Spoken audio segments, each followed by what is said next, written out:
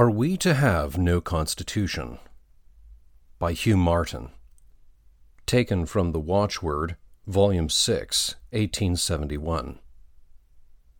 Note to listener: a short explanation of the controversy is appended to the end of this audio file, drawn from the Dictionary of Scottish Church History and Theology.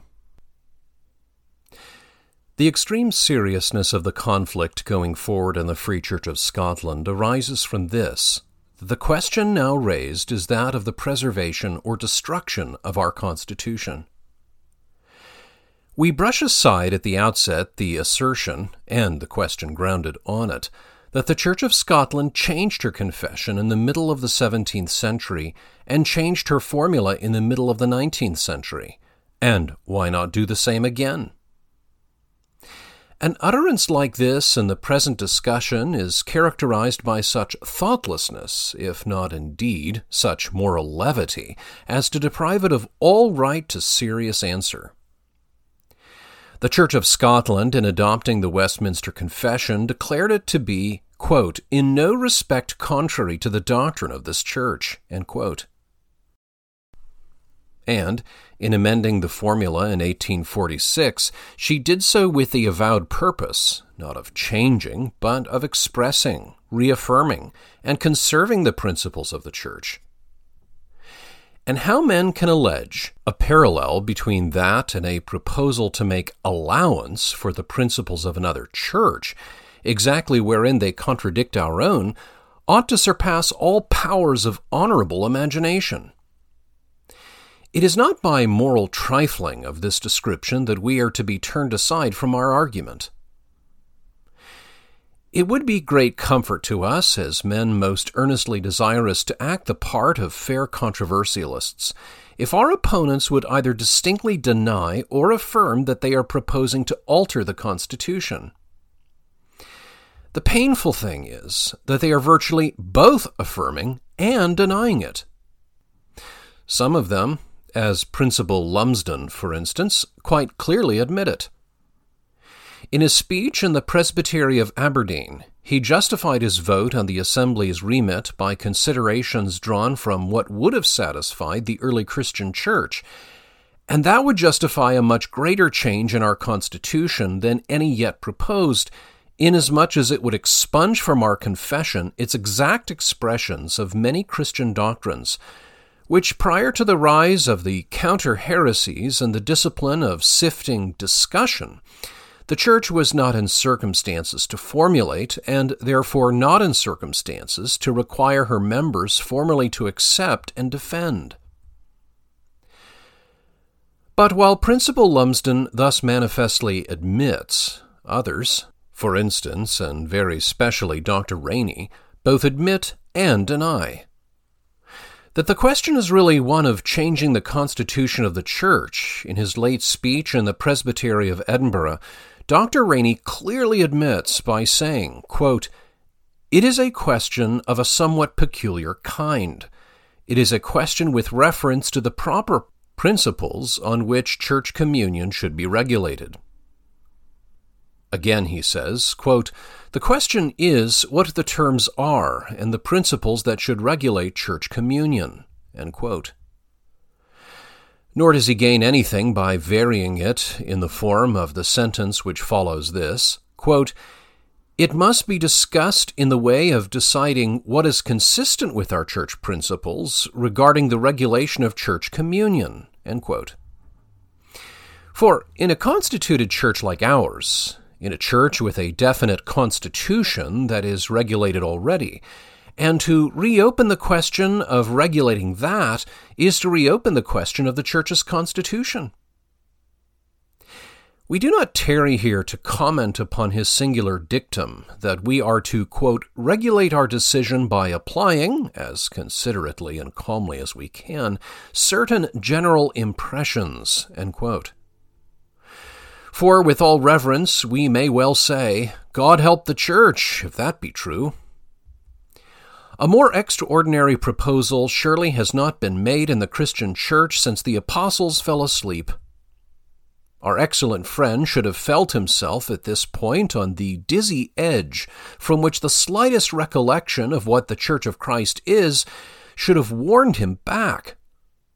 But if not, little wonder that he added, quote, "We cannot help, therefore, differing in the line we take. I think it impossible that we can help it," end quote. We think so too, if general impressions are to settle the Constitution. Never was therefore more conclusively employed in such a case than in Dr. Rainey's inevitable corollary, quote, "We cannot help, therefore, differing in the line we take," end quote. And since he says also, quote, "It is a question in the settlement of which there must always come in considerations of good sense," end quote, we shall keep firm hold of these considerations and leave Dr. Rainey's general impressions to himself. But only fancy what men call a great scriptural duty, placing the responsible ministers of Christ's church in circumstances in which they, quote, "cannot help differing in the line they take," yea, in which, quote, "it is impossible that we can help it," end quote. Is it possible to imagine a more solemn warning against extreme fluency in speaking to a presbytery? But the leading point here is that Dr. Rainey in his speech acknowledges and advocates an intended change in the constitution of the Church under the phraseology of a change or new, quote, "regulation of the church communion," end quote. In his speech in the last assembly, he denied this. He scorned the idea of the Church having any constitution to break. Presenting the matter in its elements, Mr. Moody Stuart had said, quote, "Dr. Rainey maintains that the majority have a right to alter the confession. Tres ecclesiam faciunt. Dr. Candlish subscribed it, Dr. Rainey subscribed it, and I subscribed it. We bound ourselves at once to the confession and to each other by our signatures. I understood that they could not alter it without me, just as certainly as I could not alter it without them," end quote. Now, it was to this that Dr. Rainey answered, quote, "I have heard them chime in," for the cheering was loud at the righteousness, the simplicity, the relevancy, the force, and the obvious unanswerableness of this representation. It was to this that Dr. Rainey answered, "I have heard them chime in with the doctrine announced by Mr. Moody Stuart as a brotherly compact," end quote. Did Dr. Rainey not observe the ruling affirmation in Mr. Moody Stuart's argument? This, namely, quote, "Dr. Rainey maintains that the majority have a perfect right to alter the confession," end quote. Did he observe that it was against that allegation that Mr. Moody Stuart had produced what Dr. Rainey called the doctrine of a brotherly compact? If he did, why did he not reply, "Mr. Moody Stuart has founded his argument on a complete mistake. I do not maintain that the majority have a right to alter the confession"? And when he did not take that course in reply, what conclusion can be drawn but that he does maintain this as the right of the majority?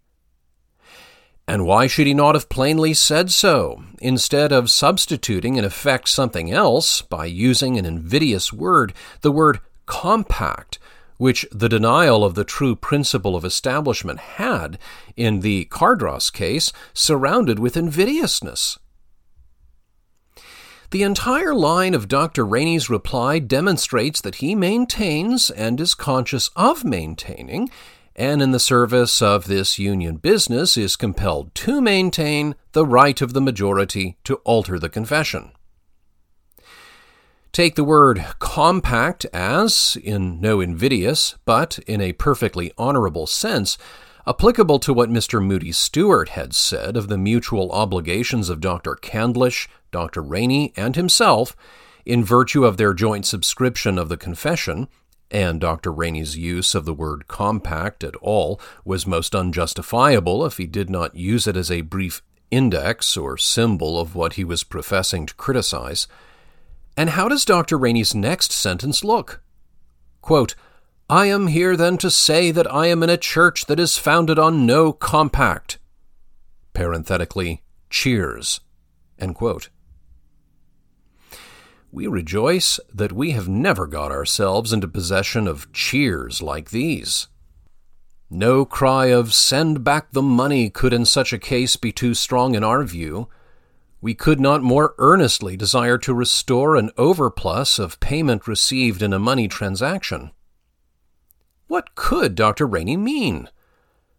Could he mean that what Mr. Moody Stuart described, our mutual signature, namely of the confession and our reciprocal obligation thereby, is a thing that does not exist in this church? Could he mean that, although the transaction does of course take place, yet it is not meant to hold? Could he mean that the two can cut out the third, that every two can cut out the third, that always, again, if there are more than two remaining, this can go on till only two remain, and this in the service of union?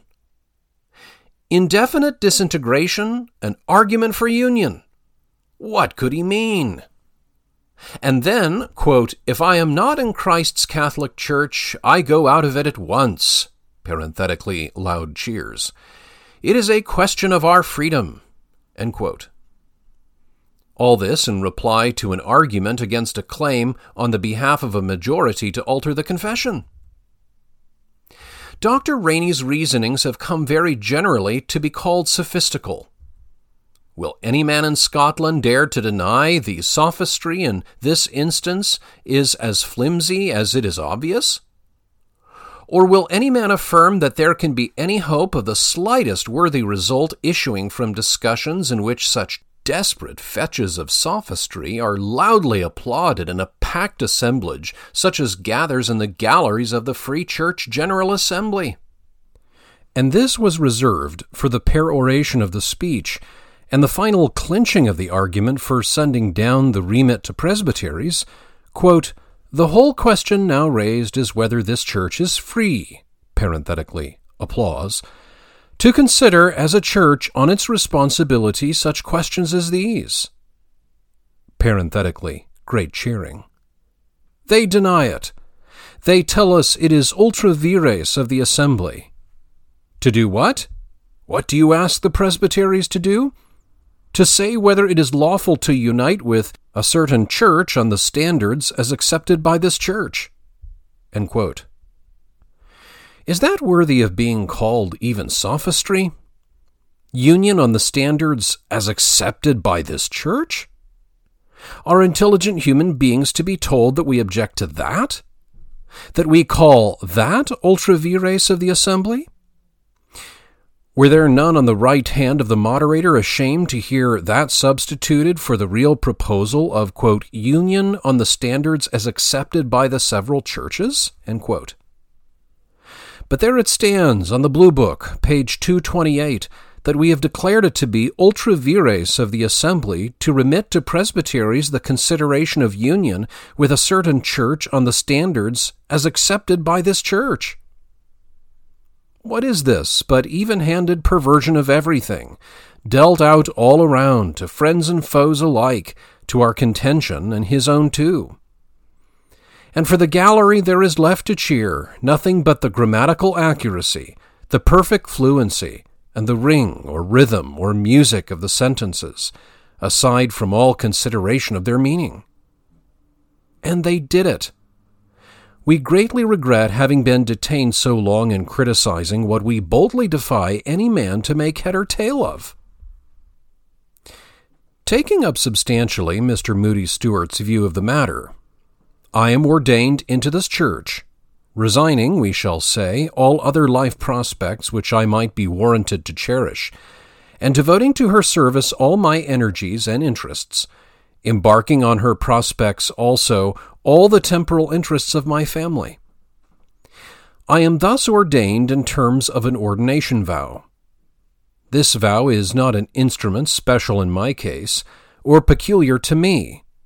It is the vow taken also by all my brothers, who in this church are exactly my peers. It has been already taken by all the brothers who, in this transaction of exacting and accepting my vow, represent to me and act the part towards me of the church. Not to mention that they are thus bound by the selfsame vow already, taking into account merely that they exact and I render this vow in my ordination. Is it conceivable that, speaking of this one ordination merely, I alone become bound by it? Is this merely a pact on my side without being a compact between me and the church? The idea of the word being a mean and dishonorable word in its own nature or in this connection is simply ridiculous.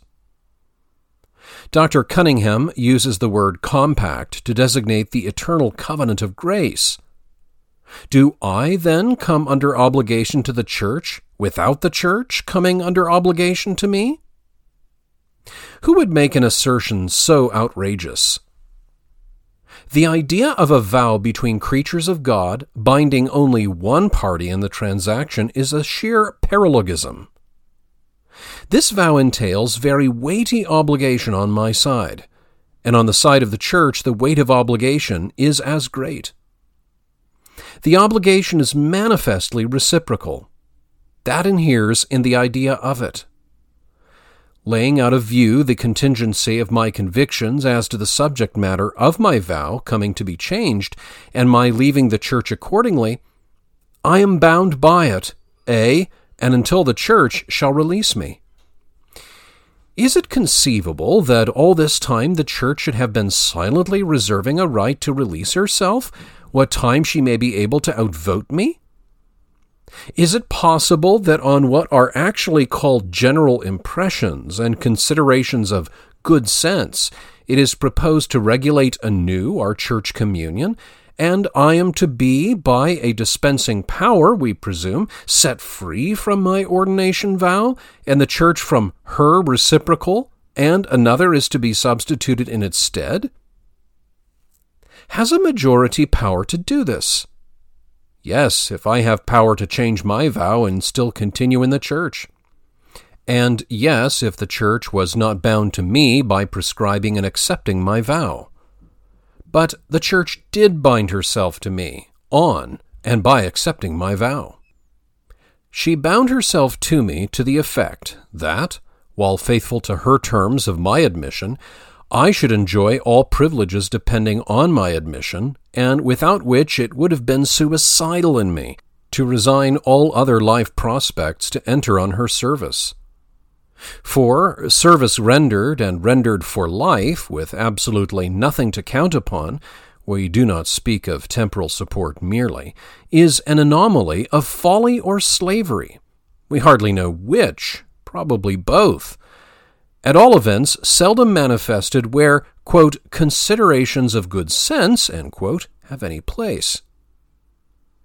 Most assuredly the Church is bound to give me all the usual facilities for the rendering of that service which I have taken myself bound to render. She is bound to watch over my comfort while I am faithful. See that he be with you without fear, for he worketh the work of the Lord.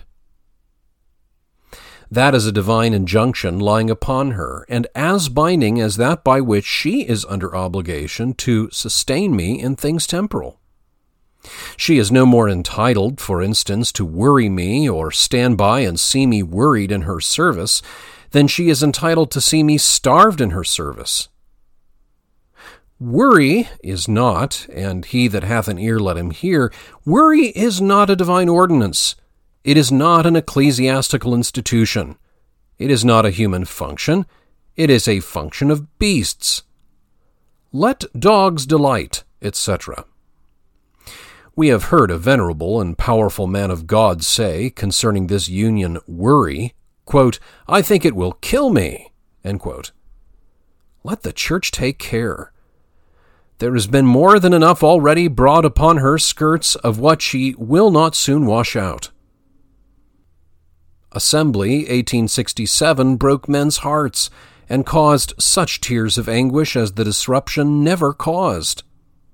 And when fluent gentlemen stand up and say, I am glad of it, notwithstanding the elements of pain and of distress which are unquestionably mingled with the circumstances in which we find ourselves placed, what if that pain and distress are, on considerations of so-called good sense and general impressions, inflicted in violation of obligations towards her faithful sons, assumed in the solemnities of prayer to God, when, with prayer and laying on of hands, she accepted service which she is thus ungratefully requiting? A majority may prove treacherous to a vow, just as an individual may, nor is it in the power of the multiplication table to settle a question of morals. Our ordination vow, taking us bound to our confession, settles that we have a constitution, clearly enough defines it, renders us amenable to it, and pledges the Church, reciprocally, as amenable to it also. Deny this, and never dream of scorning Chartism. The wildest Chartist asks a charter. No revolution, even, was proposed on the footing of having no constitution at all. There can be no government, civil or ecclesiastical, magistratical or ministerial, human or divine, on such an understanding as this, which is in fact the canonizing of the absence of all understanding. When Almighty God governs responsible beings, purely and absolutely sovereign though he be, he never claims to govern in this fashion. He gives his government and his creatures under it a constitution. He gives them his moral law. He says, I will govern you under that instrument and charter, and in no respect and in nothing will I govern you aside from it. And when we have broken his law and rendered the constitution useless, except for our everlasting ruin, he hath in his pure sovereignty renewed it, and given us his covenant of grace, with the broken law re-honored and magnified, enshrined in it. And again, the Constitution is everything, even as it is definite and intelligible and permanent. And to have faith in it and appeal to it has been made of God our first and highest duty. And still, he will never rule us aside from it or beyond its declarations, provisions, and requirements. In his infinite condescension and faithfulness, God hath bound himself to be amenable to this constitution of his government over men in Christ Jesus his Son.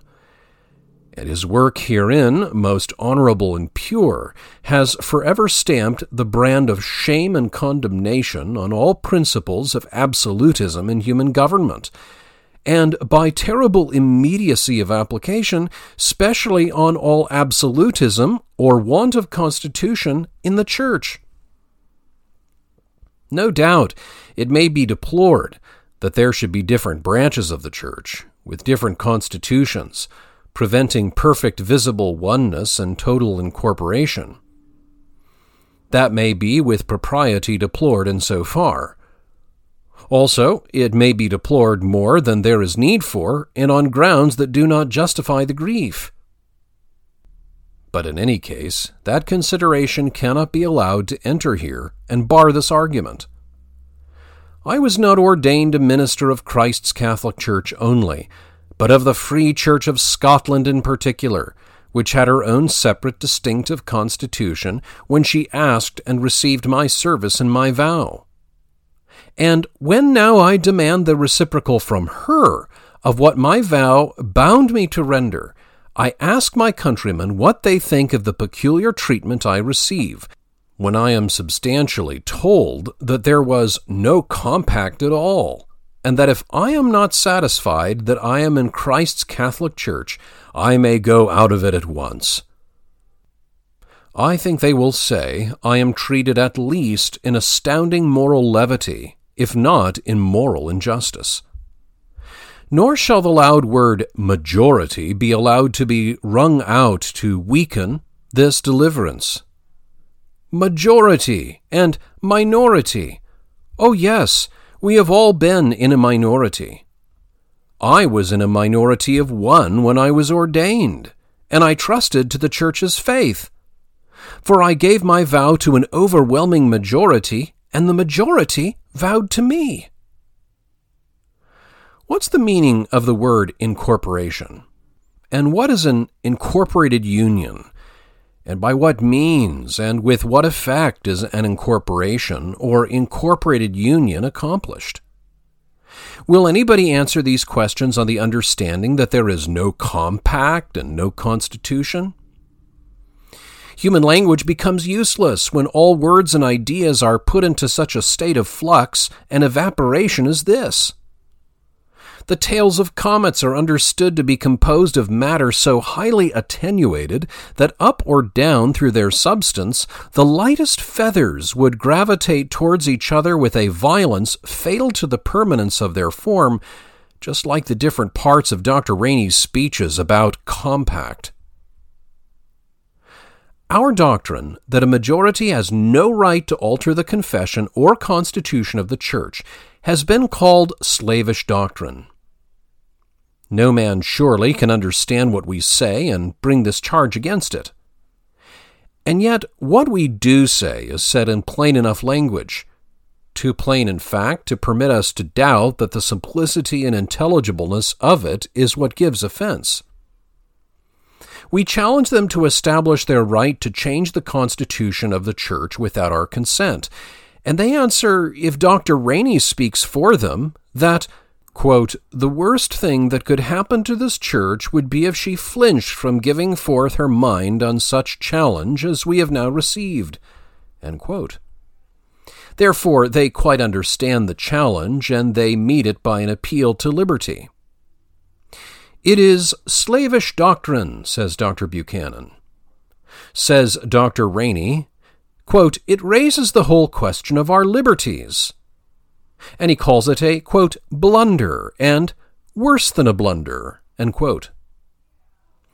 But our protest is that it is ultra vires of the General Assembly to do anything to upset the Constitution of the Church, or that confession, on condition of fidelity to which every member sits in the assembly, by a commission, namely requiring him to, quote, deliberate, vote, and determine, according to the Word of God, the confession of faith, and the other standards of the Church, end quote, our protest we say that it is ultra vires of the assembly to violate the commission, in virtue of which they convene and act as an assembly, has proved, and will continue to prove, the salvation of the Free Church of Scotland.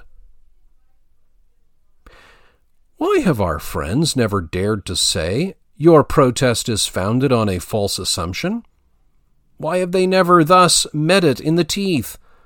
Why have they never complained that we are stamping the brand of ultra vires on a mere fanciful contingency of our own conjuring up?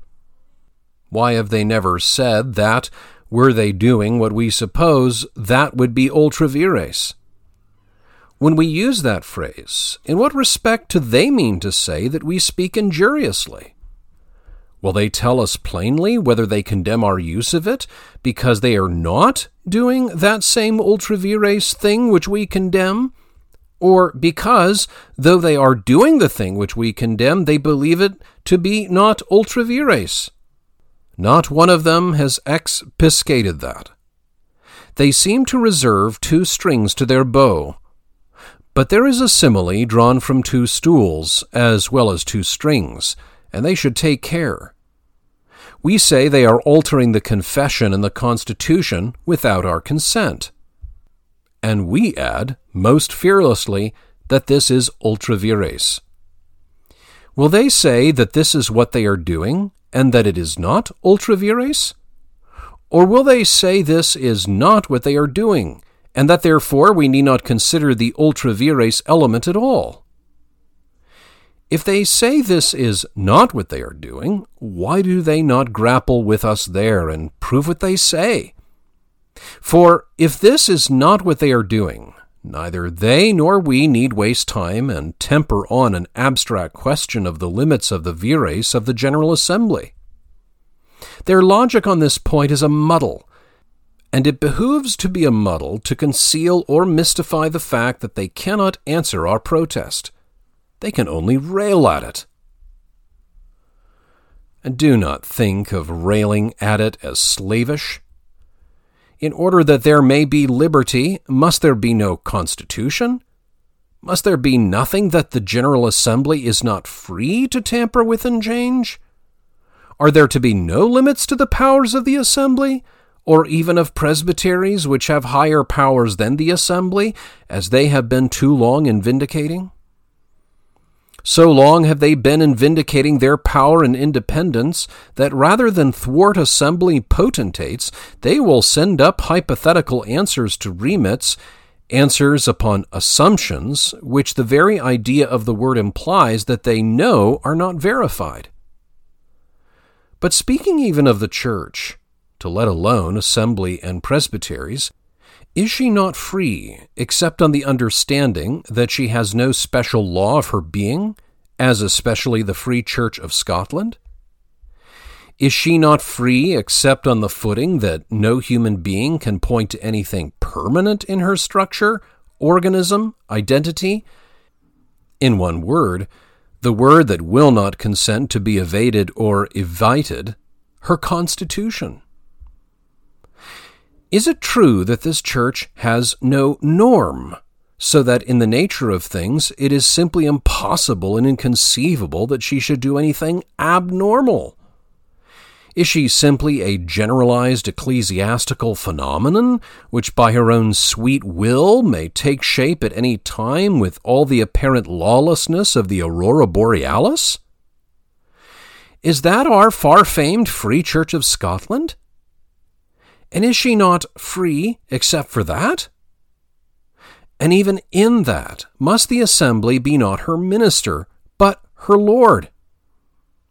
We know at least of one minister of this church who would have sisted procedure on his ordination day had such doctrine been promulgated amidst the ordination services. And what, it has been asked, what is leadership without a constitution? For some time it has been bad enough with that.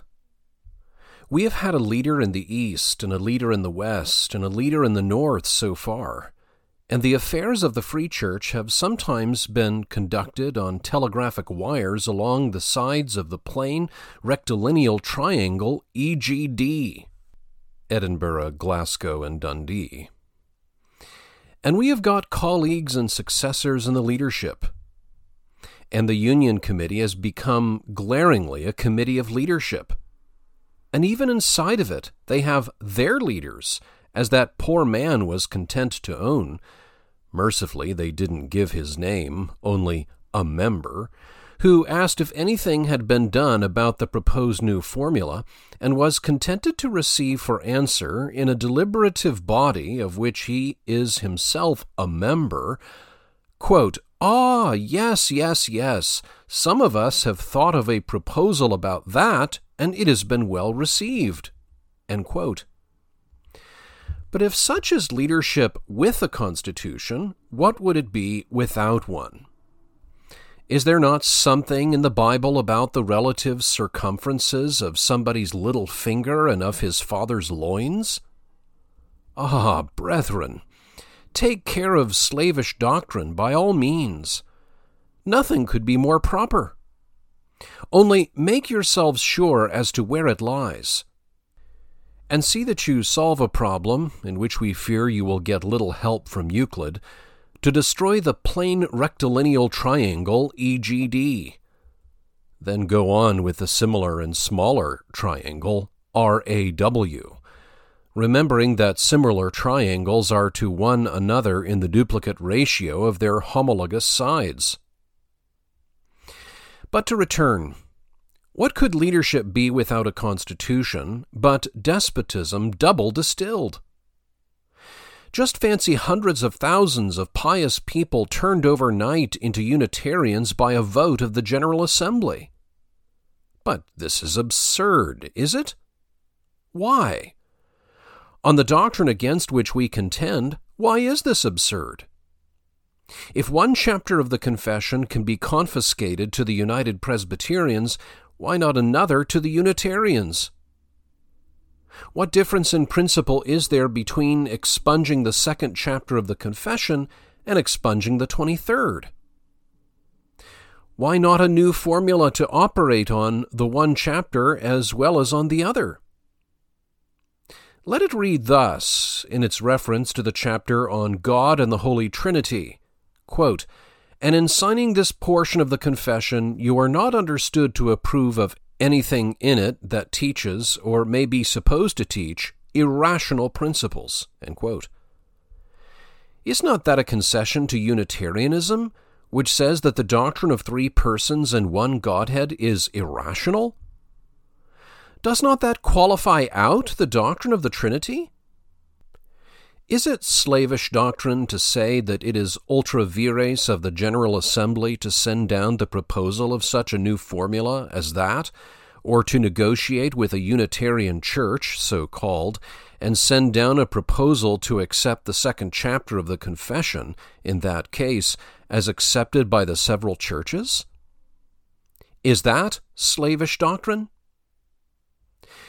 Mr. Moody Stuart's doctrine is that you are not entitled, quote, "to change the confession without our consent any more than we without your consent," end quote. Will you assail it here on the plea of freedom?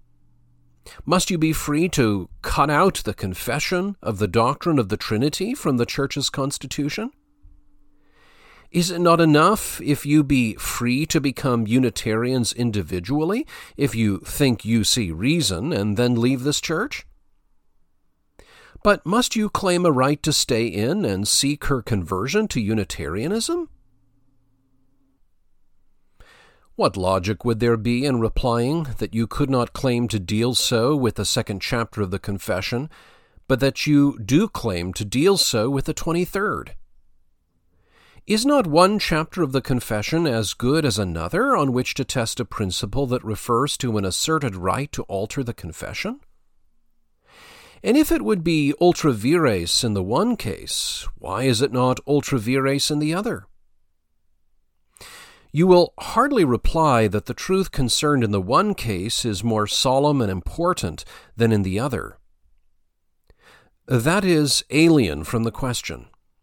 For the question is, since tres ecclesiam faciunt, can two change the one confession against the third? It is utterly impossible to blink the obvious fact that the present proposal is to abandon the constitution of the Free Church, in just her distinctive characteristic as a distinct branch of Christ's Church in Scotland, and substitute the constitution of the United Presbyterian Church in its stead. And this is to eliminate from our constitution and confession as a church the doctrine of Christ's headship over the nations.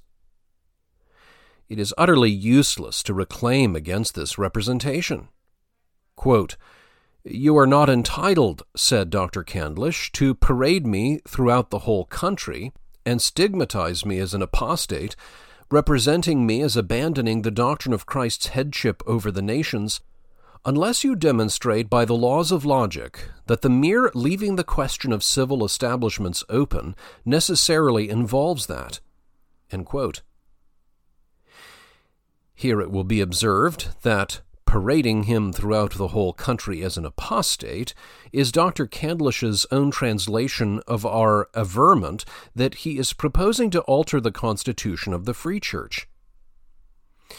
He calls, moreover, for the services of the laws of logic to prove that he is doing that, and that he is doing that in the particular way of merely leaving the question of civil establishments of religion open. But, with all deference, the laws of logic are not at present required to prove that, because merely leaving the question of establishment open is not all that Dr. Candlish is doing. He is doing that in a very special way by which he does a great deal more than that. He is expunging that portion of the confession which affirms the civil magistrates, that is, the nation's duty to the truth and church of God.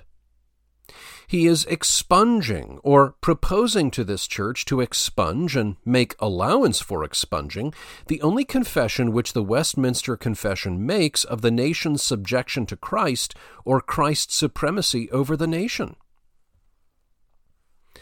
It is trifling with a great question to say in bar of this, that the ordinances there spoken of are called not the ordinances of Christ, but of God, and that civil magistracy is called an ordinance of God.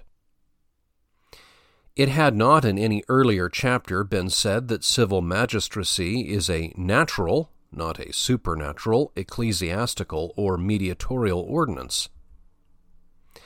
As against Erastianism, it behooved that be said now and here, when this topic of the magistrate's power is first particularized. But in the 8th chapter, all power had been declared to be subjected to Christ. And as all power includes the civil magistrate's power, the complete doctrine, at once anti-Erastian and anti-voluntary, is obtained by combining the confession's deliverances in these 2 chapters severally. This combination, therefore, is the avowal by the Westminster symbol of the doctrine of Christ's headship over the nation. And Dr. Candlish is proposing to the Church, say he what he may, to abandon the doctrine of Christ's headship over the nations by proposing a formula which qualifies out that portion of the 23rd chapter which affirms the positive duty of the civil magistrate. Thereafter the Church would be in worse circumstances than if that 23rd chapter had never been there to be expunged. For the doctrine in that case might have been found by inference, or, as Dr. Candlish will allow of no inferences from the confession, it might have been found, as the part is found in the whole, in the 8th chapter, which subordinates and subjects all power to the mediator. But it could not be found there now, after that particular part of the whole had been expressly eliminated and expunged. We do not choose to use Dr. Candlish's free translation about parading him, etc., but we repeat that he is, as a public ecclesiastic, by the policy which he presently supports, abandoning the doctrine of Christ's headship over the nations. The proof, we take leave to say, is complete and unanswerable. Now, such tampering with the constitution of this church there has never been since the effort of the Stuarts to force episcopacy upon us. Since that time it is utterly unprecedented. The moderates were unfaithful to the constitution in the way of not acting up to it. They did not conform their policy to it, but they never dared to conform it to their policy. There it stood. On it, the faithful party leaned. Their faithfulness was just their conformity to the Constitution. The Constitution protected them. They protected the Constitution. And when they at last triumphed, their triumph was the triumph of the Constitution. But we are to be treated by our brethren now as the moderates never dared to treat them. The policy of the moderates was inconsistent with the sole supremacy of Christ over the Church, but they never proposed to expunge that doctrine from the confession. Our friends are proposing to expunge the correlative doctrine of Christ's headship over the nations, and we tell them their attempt is ultra vires. We tell them, in other words, that their success would be merely their secession from the Free Church, and that we are numerous enough to make that obvious when it comes. As we pray, it may never come. Our contention with them is that they ought not to secede from this church, for assuredly they will not carry the church with them. Is that not a clear enough stating of the lists in this conflict? Will they meet our case, as we have now put it? This, we say, is our case in this conflict, and they are bound to meet us on the issue as we have put it, or to show that we have put it wrongly. They are proposing a revolution. That is only another word for altering the Constitution. And if they do not wish to crash the crisis onto the catastrophe, they have got abundantly sufficient warning and reason to proceed no further. Revolution, whether in church or state, is eminently serious and by no means to be transacted in terms of claptrap denials of compact and claptrap appeals to freedom. It is plain, in the first place, to simple and unsophisticated reason, that revolution, to justify itself, must appeal to necessity. You must plead necessity if you are to justify this charge. You have tried that. You have tried to plead and play upon conscience. The, quote, consciences of a great number of our dear friends on the right, end quote. But this is very dangerous. For the consciences of these dear friends can get no relief by a declaration of a General Assembly. The Church ordained them, not the Assembly. And until you drive your declaration through the Barrier Act, your dear friends' consciences will be exactly where they were. Meantime, we are sorry to be driven to say it, if it is with them a case of conscience, the door of the United Presbyterian Church is open for them to enter individually. They will hardly plead that conscience forbids them to accept the immediate relief for conscience which lies ready to their hand. They will hardly say that their ecclesiastical conscience requires them to violate their personal conscience and to stay in the church and educate other people's consciences when their own are in bondage. This would be too like Mr. Tom Cringle, who had a big conscience and a little one, and who has put on record some interesting minutes of their negotiations with each other. Their formulas differed precisely in respect of latitudes and allowances. A case of necessity arising from conscience will brook no delay, and it was a very dangerous move in the game when the attempt was made to place it on this footing. Moreover, it is perfectly ridiculous to affirm the existence of a large number of dear friends with consciences in this condition. Is there one single minister in this church who will stand forth and say that his conscience is in such a state that, if union on the footing presently proposed is not accomplished, he must of necessity join the United Presbyterian Church? What an awful aspect that man's conduct assumes if he consents to reserve a question of expediency when on that of principle his conscience is in this condition. Messrs. Craig, Baith, and Brown Douglas may twitter such stuff about their consciences, knowing neither what they say nor whereof they affirm, and 2 or 3 more, as thoughtless, may join them in their noise. But is a constitution, venerable through centuries, to be tampered with for them, or are we to be frightened by their escapades? It was very excusable in a handful of Waldensians to dance out and in behind trees, extend their plaids, appear and reappear on this side and that side of rocks, to delude their bloodthirsty enemies into the conviction that they were an immense host and quite able to hold their own. And it must have been as amusing as it was mercifully providential that the Duke of Savoy fled in terror before what in reality was less than a 50th part of the force he had brought to storm the strongholds of the Vaudois. But anybody who ever saw Mr. Nixon, not to speak of hearing him, will trust it to him alone to give a good account of the gentleman with consciences. He will hardly take the role of the Duke of Savoy. Do what we will, this subject will insist every now and then on becoming ridiculous. No man can read it correctly without feeling that.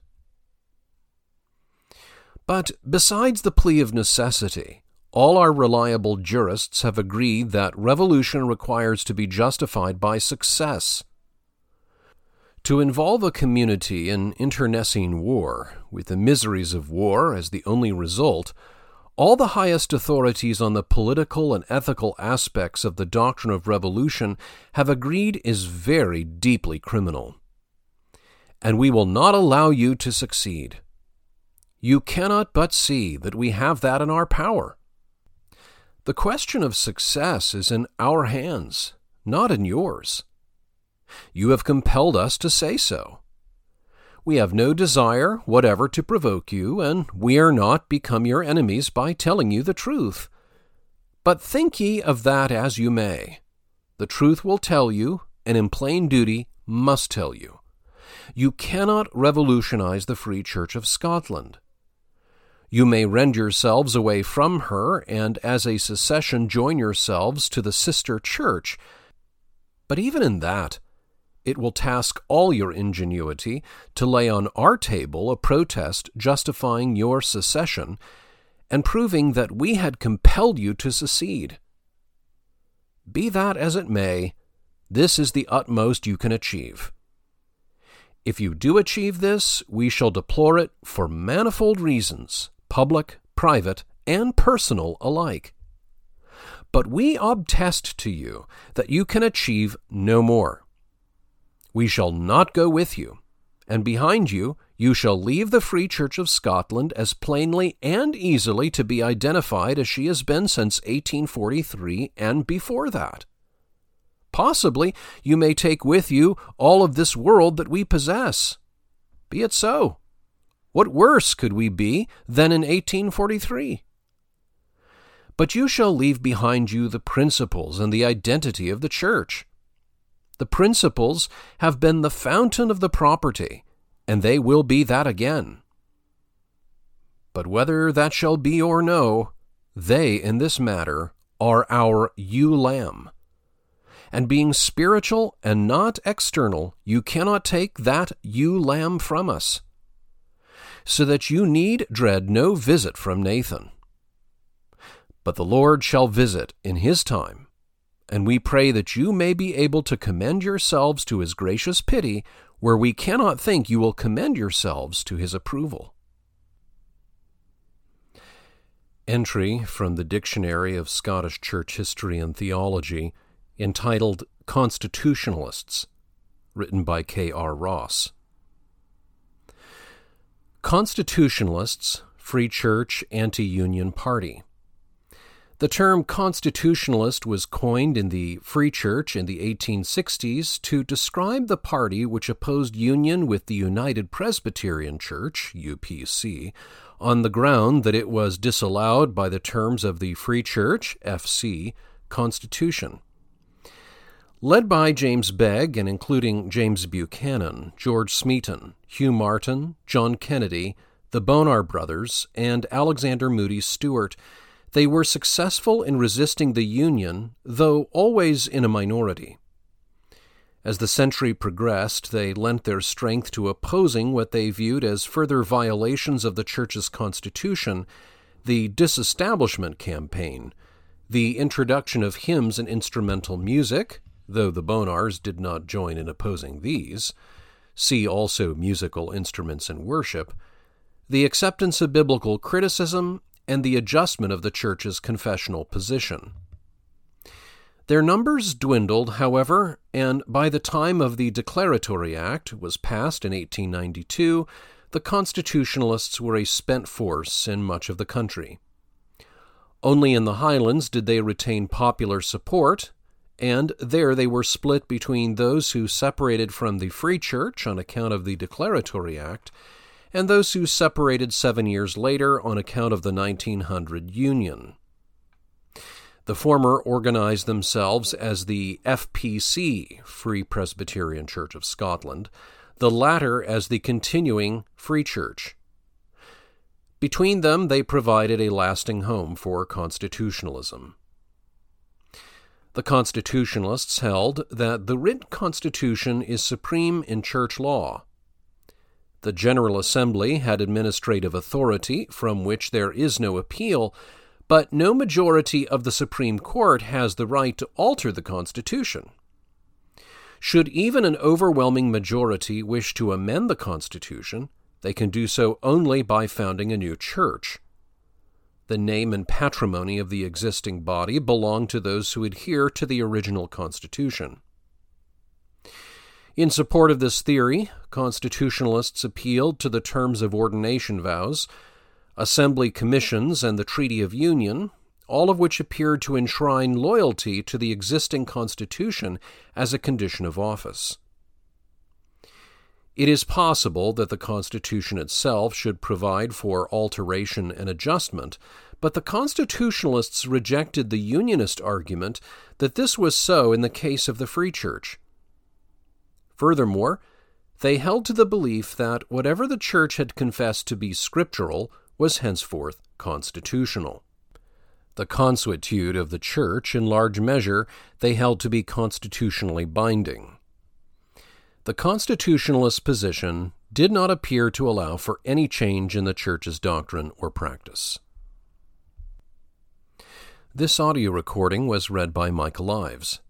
I hope you found it enlightening and edifying. Visit westportexperiment.com for more audio resources and where I write about parish missions, the care of souls, and all things Reformed.